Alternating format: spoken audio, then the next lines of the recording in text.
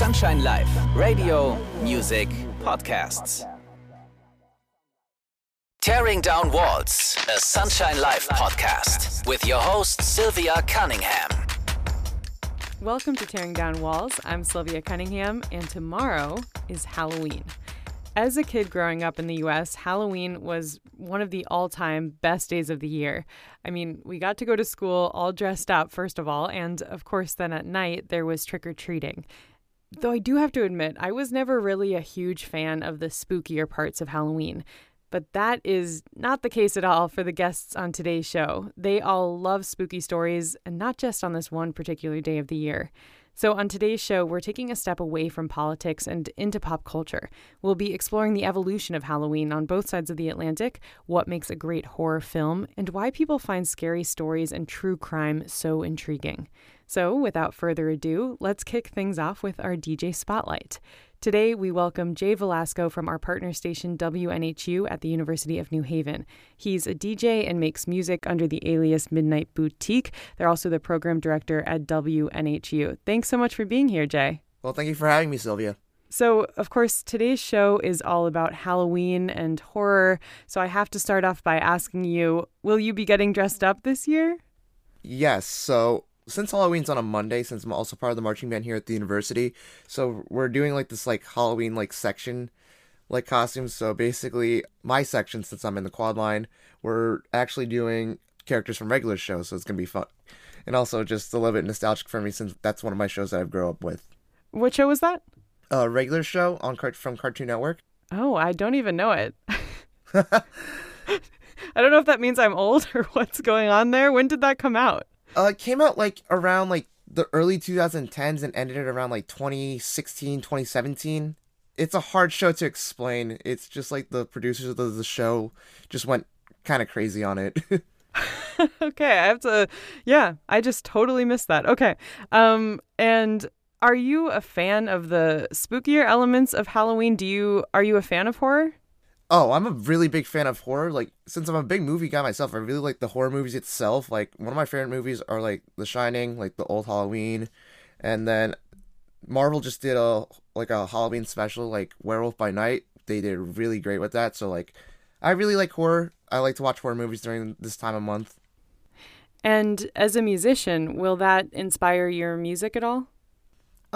It did once, because the subgenre vaporwave can get a little spooky at times because, slow down samples and all that stuff, because it tries to get this very ominous and spooky soundscape.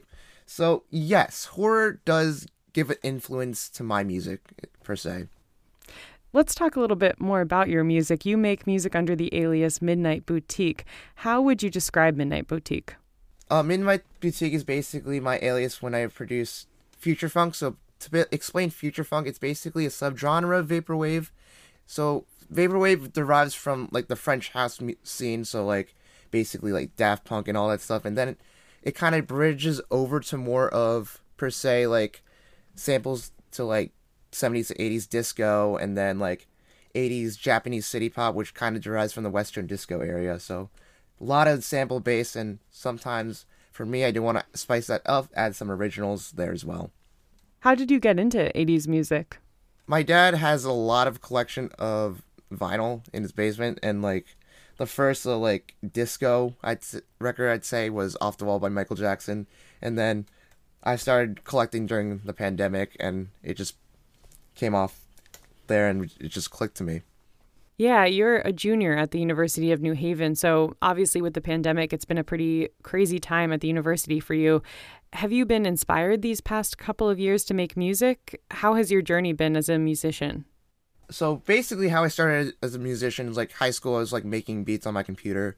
I've been doing that for quite a while, and then COVID hit, so I had to take the time. I didn't have any inspiration. I was too stuck at home. But once the second semester of my freshman college year, over COVID, I kind of got inspired to start making music again, and I found a lot of citations, found news sources of music, got a whole lot of music that was suggested to me to my roommates, so I got a whole lot of inspiration during my second semester freshman year. And to bring it back full circle to Halloween, is Halloween fully back this year on campus after probably a few dull years during the pandemic? I would say so. Basically, I've seen a lot of people on campus, and it's great to see it, especially this year, since there's like a new batch of freshmen here, and like kind of COVID policies have been lifted as of right now. So I would say Halloween is going to be fully back in motion, I feel like. Jay Velasco is a DJ under the alias Midnight Boutique and the program director at our partner station WNHU. Thanks so much for joining me. Of course, thank you. Tearing Down Walls is a co-production of Sunshine Life and college radio station WNHU 88.7 FM out of West Haven. On today's show, we're talking about Halloween and why people on both sides of the Atlantic are so fascinated with scary stories. Joining me now is American horror author and Halloween expert, Lisa Morton. Welcome. Thank you for having me, Sylvia. It's great to have you. So I want to start, of course, from the beginning. How did your fascination with Halloween begin in the first place? Well, I have always loved the holiday. I was a kid growing up in the Los Angeles suburbs. I'm a lifelong Californian. And back in the 60s, I am dating myself now, it was what I think of as the golden age of trick-or-treat. It was humongously popular in my little suburb, and it was a wonderful night that left you feeling so empowered because of your costume and wandering around and so forth. But I kind of fell into being a Halloween expert as an adult by accident. I had been working with a publisher who asked me if I wanted to do a book with them, and they had just put out a book called The Christmas Encyclopedia. I realized, no one's ever done a Halloween encyclopedia. I pitched that to them, they went for it, and it just kept going from there. You mentioned you grew up in the golden age of Halloween. Do you think we're in a different age now, no longer the golden age? I do, because one of the huge changes that you see now is that kids no longer can go out by themselves to trick-or-treat. Their parents accompany them now, and I certainly understand the need for that, but it's a little bit sad because it was such a special thing to be able to go out with just your friends or even by yourself and have this like night of extraordinary freedom. So you mentioned your book, The Halloween Encyclopedia, which was published in 2003. You also wrote Trick or Treat, A History of Halloween, which was published in 2012. Do you think Halloween has evolved since then? Oh, yes, and it continues to evolve. That is one of the things that makes it so interesting to chart from a historical angle. It is just in a constant state of evolution. One of the things that I have seen change gigantically just in the last 15 years, it had just started when I did Trick or Treat in 2012, but it's exploding now, is global popularity. When I did my first book back around 2001, there was nothing on Halloween outside of any English-speaking country. And now it is gigantic and all throughout Europe and places I never would have expected, China and Russia and Australia, which is interesting because it's south of the equator and the seasons are flipped, so they don't get the harvest association, but it's really popular down there right now. Do you have an explanation or a theory about why it's spread in such a way in the past 10 years? There are two things that I see that have spread it around the world, and they're probably things you wouldn't expect. One is sitcoms, American sitcoms that have been put out in syndicated packages and distributed all over the world. And so many of those sitcoms loved Halloween. Roseanne and The Simpsons are two of the most popular syndicated comedies in history, and they both loved Halloween, did multiple episodes. People in another country see those episodes and think, that looks fun. And then the other thing is fast food retailing. McDonald's with their Happy Meals that come in the plastic buckets every Halloween. Those are sold all over the world. And again, you get people looking at them and going, this looks fun. My kid would look really cute in a costume. Let's do it. Now, of course, this is a transatlantic show, and I'm here in Germany. How would you gauge Halloween's popularity in Germany specifically and how it's spread here? Germany had an interesting sort of development with Halloween because it had so many of its own celebrations that took place about the same time. So Halloween was a little bit slow to come in to Germany just because of all the other things that were already happening. But apparently back in 1991, there was a major festival in February that got derailed because of the Gulf War at the time. And there were a few German retailers who said, oh, what else can we come up with later on this year to sell with costumes and decorations and so forth, and they fixed on Halloween. And so that was almost the exact year that Halloween really started to come into play in Germany. What do you think it is about Halloween that makes it so popular in so many different countries and among so many different people? Well, part of it is that we all love to test our fears in a very safe situation, which explains why we love to dress in scary costumes, why we love horror movies, why we go to haunted attractions in Halloween, and in some cases around the year. So Halloween gives us that chance to test our limits in a creative fashion. It's a very creative holiday. You're making decorations, you're making costumes, makeups, and it also provides the community aspect because you're usually doing it either with your family or with a group of friends. You've authored many horror stories. What makes a good horror story, in your opinion? Really, it's the same thing that makes a good story in any genre. A good solid basis in characters that people can relate to, I think, is first and foremost. And if you don't have that, all of the jump scares in the world aren't going to matter. Do you think, even in the question that I just posed, asking what makes a good horror story, and you're like, well, it's just like any other story. Do you think this genre is underestimated or misconstrued? Yes, absolutely. For a long time, it was consigned to the literary ghetto because it was perceived as being about nothing but blood and guts and extreme gore. And it almost deserved that reputation for a while at the end of the 1990s and into the early 2000s. But it has changed gigantically over the last 20 years. All kinds of new voices have come in. The genre is much more welcoming now and interested in hearing from women writers, writers of color, LGBTQ plus writers, disabled writers, and they've all started producing extraordinary works, and it's a really exciting time for the horror genre right now. Later in the show, we'll talk with the co-director of a film festival which showcases female filmmakers in the horror film genre. How much do you think Halloween has contributed to this genre? It has contributed a lot to the genre. Halloween is one of the few holidays that has been shaped by movies. Certainly Christmas has had that a little bit, but the impact that John Carpenter's Halloween had when it came out in 1978 was extraordinary. It really was sort of the thing that flipped the holiday around and made it less of a celebration for children and more for adults. Have you ever celebrated Halloween outside of the United States? I have not, and I would love to. In fact, I've also never gotten to some of my key destinations in the U.S. I've never been to Salem for October, and I know they celebrate it all month long, and I would love to go there some year. But yes, I would love to go especially to Scotland and to Ireland, and I'd also love to go to Japan, where it's been really popular for a long time. Excellent. Lisa Morton is an American horror author and Halloween expert. Thanks for being on the show today. Oh, thanks for having me, and happy Halloween, everyone.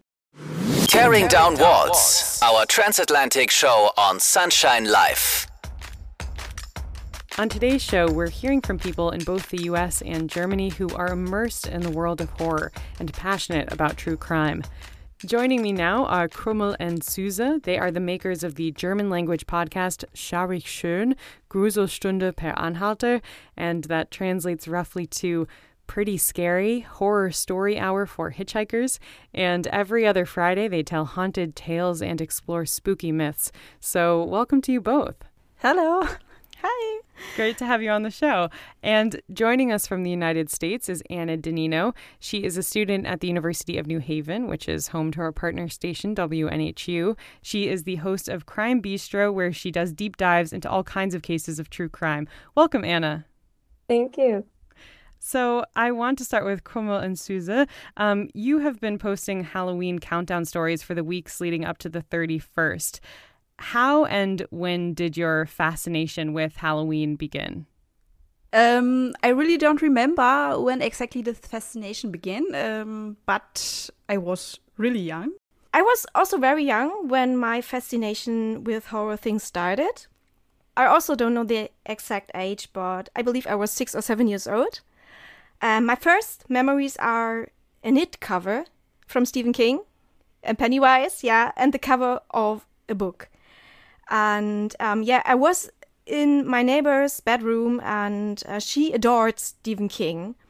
And I saw that clown with sharp teeth, and he was looking at me, and I was fascinated and shocked at the same time. And later I started to watch horror movies like The Exorcist and Poltergeist. On the one hand, I love to see horror scenes with jump scares, and on the other, I regret it when I'm lying in my bed in the dark, And there's a thrill. I cannot describe anything else like that, and that's why I love it, and that's why there is a passion, I believe. And of course there is the unknown. Anna, you're coming at this from a slightly different angle because your passion is true crime, but are you also a fan of Halloween and spooky fictional stories as well? Oh, definitely. I actually watched last night that new Netflix horror movie. It's Things Heard and Seen, I believe, but was kind of a mistake, as Krima was saying, because I was alone in my house and I was a little bit freaked out, but it's like the thrill of it. And what is it that intrigues you about true crime specifically? It's kind of one of those like dark fascinations. Like for an unsolved case, for instance, you're kind of wondering like what happened. You're looking for all the clues and nothing adds up, and it's creepy, but it's fascinating because it's creepy. And on the other hand, I'm also very interested in the psychological side of things. So that really draws you in as well. Krumel and Suze, I don't know who wants to take this first, but you launched Schaurig Schön in July 2021. How do you pick the stories that you highlight in your podcast? I mean, there's probably so many to choose from. What's your criteria? We take the topics that really interested us, and sometimes listeners suggest us topics, and then we include this.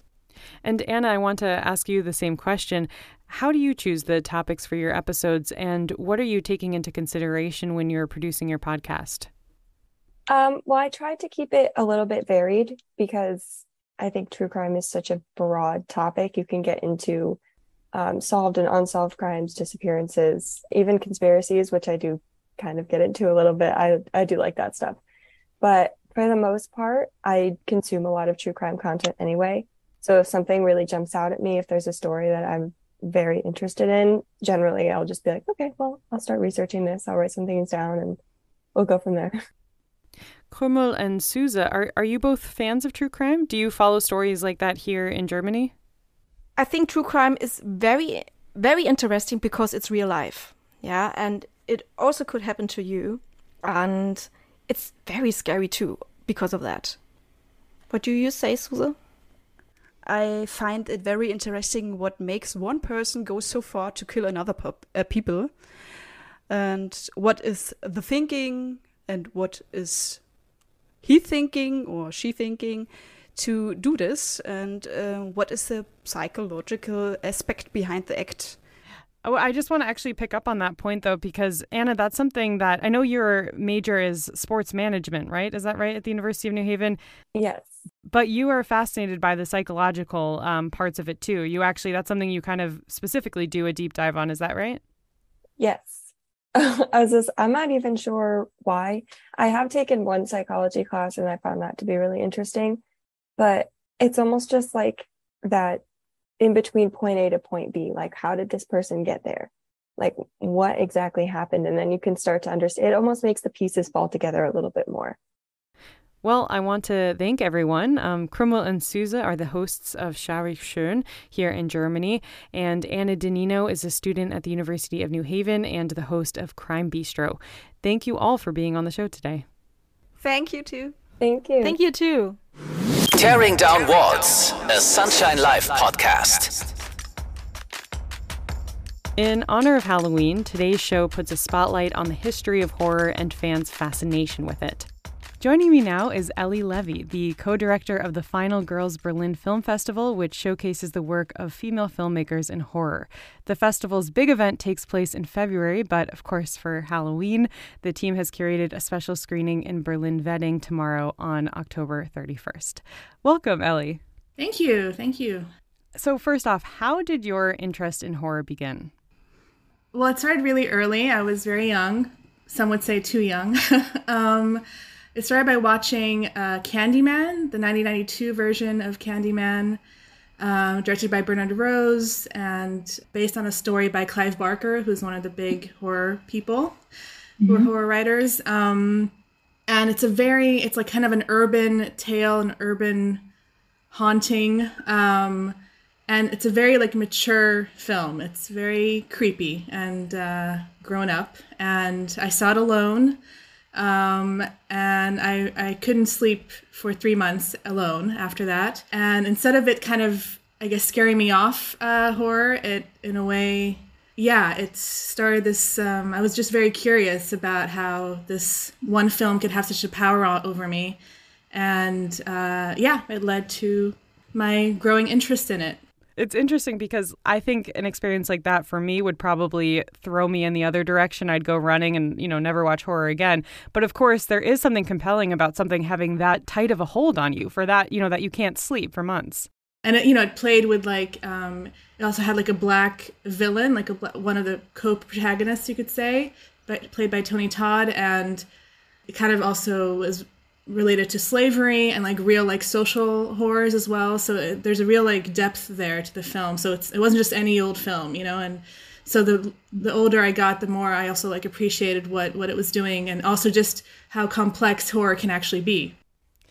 What to you, this is of course so subjective, but you are a bit of an expert. So what to you are the bones that make a good horror film? I would say it needs to have its own like DNA. It has to have its own identity and point of view. So if it's kind of a silly slasher, do that all the way. But of course, there are different types of horror films. I do feel like for me, the strongest films that kind of leave a real impact is things that relate to like human horror or things that reflect social ills, our realities, which, there are a lot of those films. So I do feel like horror has this ability to really reflect the things that actually we don't want to look at in society, the return of the repressed and the others and things that other genres often shy away from.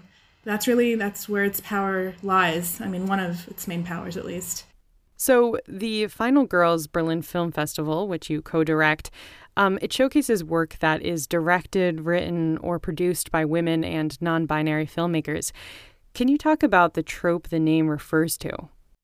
The Final Girl is a horror trope that refers to, it's often films that were made in the 70s and 80s, slashers and stuff, where the female hero or the last woman standing is the one fighting against the film's villain or the monster and survives. So in that sense, in the kind of like a simplified sense, that's like, okay, the women are the heroes and the story. But it does have this sort of kind of moralistic tone and very like the final girl is different, and the other women are like sluts or whatever, so they can die. So there is this kind of problematic turn as well. But yeah, what we try to do is use that as a way to explain how it can be new and used in a new way and showcase other positions of power. That's kind of how we interpret it. Have different decades been associated with different kinds of subgenres of horror? I would say so. Again, I don't want to generalize, but in broad strokes, you could say the 70s showed a more, I'm focusing now on the US kind of film history here, showcased more, I guess, in all genres of the 70s, more like gritty, violent kind of films, which was kind of in a way direct reflection of what was going on in the US Vietnam War And also for the first time, the news was also showing real like violence in that way. And this kind of disillusionment, so a lot of like downer endings and, in the films. And in the 80s, I mean, yes, slashers were very big in the 80s, which in some ways had this sort of moralistic, conservative kind of bent, because in the end, like the order is restored, and the other is vanquished and things like that. So you could see it that way. And then nowadays, there's also more like a propensity for kind of cyber horror films or films that you kind of explore the horrors of the digital age kind of things, so yeah, I mean, again, there's a lot of like socio-political reflections. I'm curious, what tends to be the reaction you get when you say you're the co-director of this film festival? Do you feel like there's a stigma attached to horror, and what do you think is misconstrued about this genre? Yeah, I guess horror lovers are like, that's great, and other people are look at me kind of like, what's that about? What's your issue? It definitely gets a bad rap. Horror does. It's seen as something kind of like trying to aim for the lowest common denominator and trashy and silly. And of course, these films exist, but as I mentioned before, like there's more to this genre, and there's so much potential in it. And nowadays, I do feel like there's kind of been a mainstreaming of horror in a way. I mean, considering, Jordan Peele winning for Get Out, the Oscar a few years ago, and Titane also winning at Cannes last year, directed by a woman, Julia Ducournau, which, I mean, we're showing her debut on Halloween, Raw.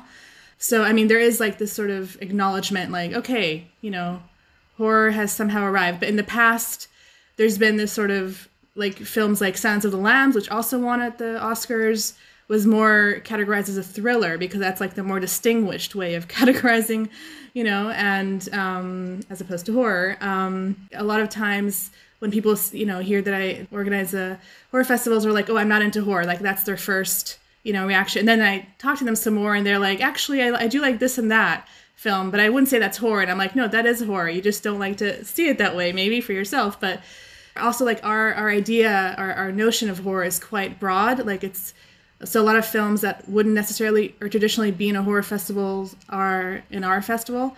So yeah, it's not necessarily sometimes the bloodiest kind of festival, but it's more like thinking about, again, social ills, social horrors, the women's experience in life and how, terrifying that can be. Earlier, we heard from the hosts of horror and true crime podcasts, and it seems there's really been this explosion of interest in true crime, specifically in the last few years. What do you think of this trend, this rising interest in true crime specifically? I think, true crime has always been interesting, I think, for a lot of people. I think now, because of just the potential of platforming things and having larger ways more varied ways of discussing, it's even more prevalent, or seems more prevalent. But I do think especially women have been quite intrigued by this subgenre, I guess you could say, But yeah, I think it's a tricky one. I myself am also intrigued by true crime, but it's not without its like quandaries or moral like ickiness sometimes, feelings, because these are real people, and that this happened to. So it is quite different to horror, where it is more fantastical. Even if it is trying to pinpoint things in our society, it's still not real, and there is a difference. And I think it's also like the way you approach it. You're probably going to talk about the Dahmer series, maybe, right? Because that kind of was quite the sensation, and that's like a prime kind of example of nowadays people are, a lot of people are against it. People. Also the families, which is very important, the families of the victims. But it is also, on the other hand, trying to platform the victims in a pretty central way. So it's like a step in the right direction, but still pretty icky, because there's so many things on Dahmer already. Like, was this actually necessary? That's a question. But then again, to kind of deny the fact that humans are fascinated by human evil, and like, the capacity of real people and what they can do and why. And that's the thing. You don't want to go also for the simple whys, because usually there are none. It's a complex thing, but it's not interesting. It's not like not maybe important also to talk about. Ellie Levy is the co-director of the Final Girls Berlin Film Festival. She's also the host of the podcast The Bend, which looks at the choices we make and why we make them. Thanks for your time today, Ellie. Thank you. And thanks everybody for tuning into our show today. Tearing Down Walls is a co-production of Sunshine Live and WNHU at the University of New Haven. I'm Sylvia Cunningham. This show was produced and edited by me and Monica Müller-Kroll. Don't forget to subscribe to Tearing Down Walls wherever you get good podcasts. Thanks for joining us. See you next time, and happy Halloween.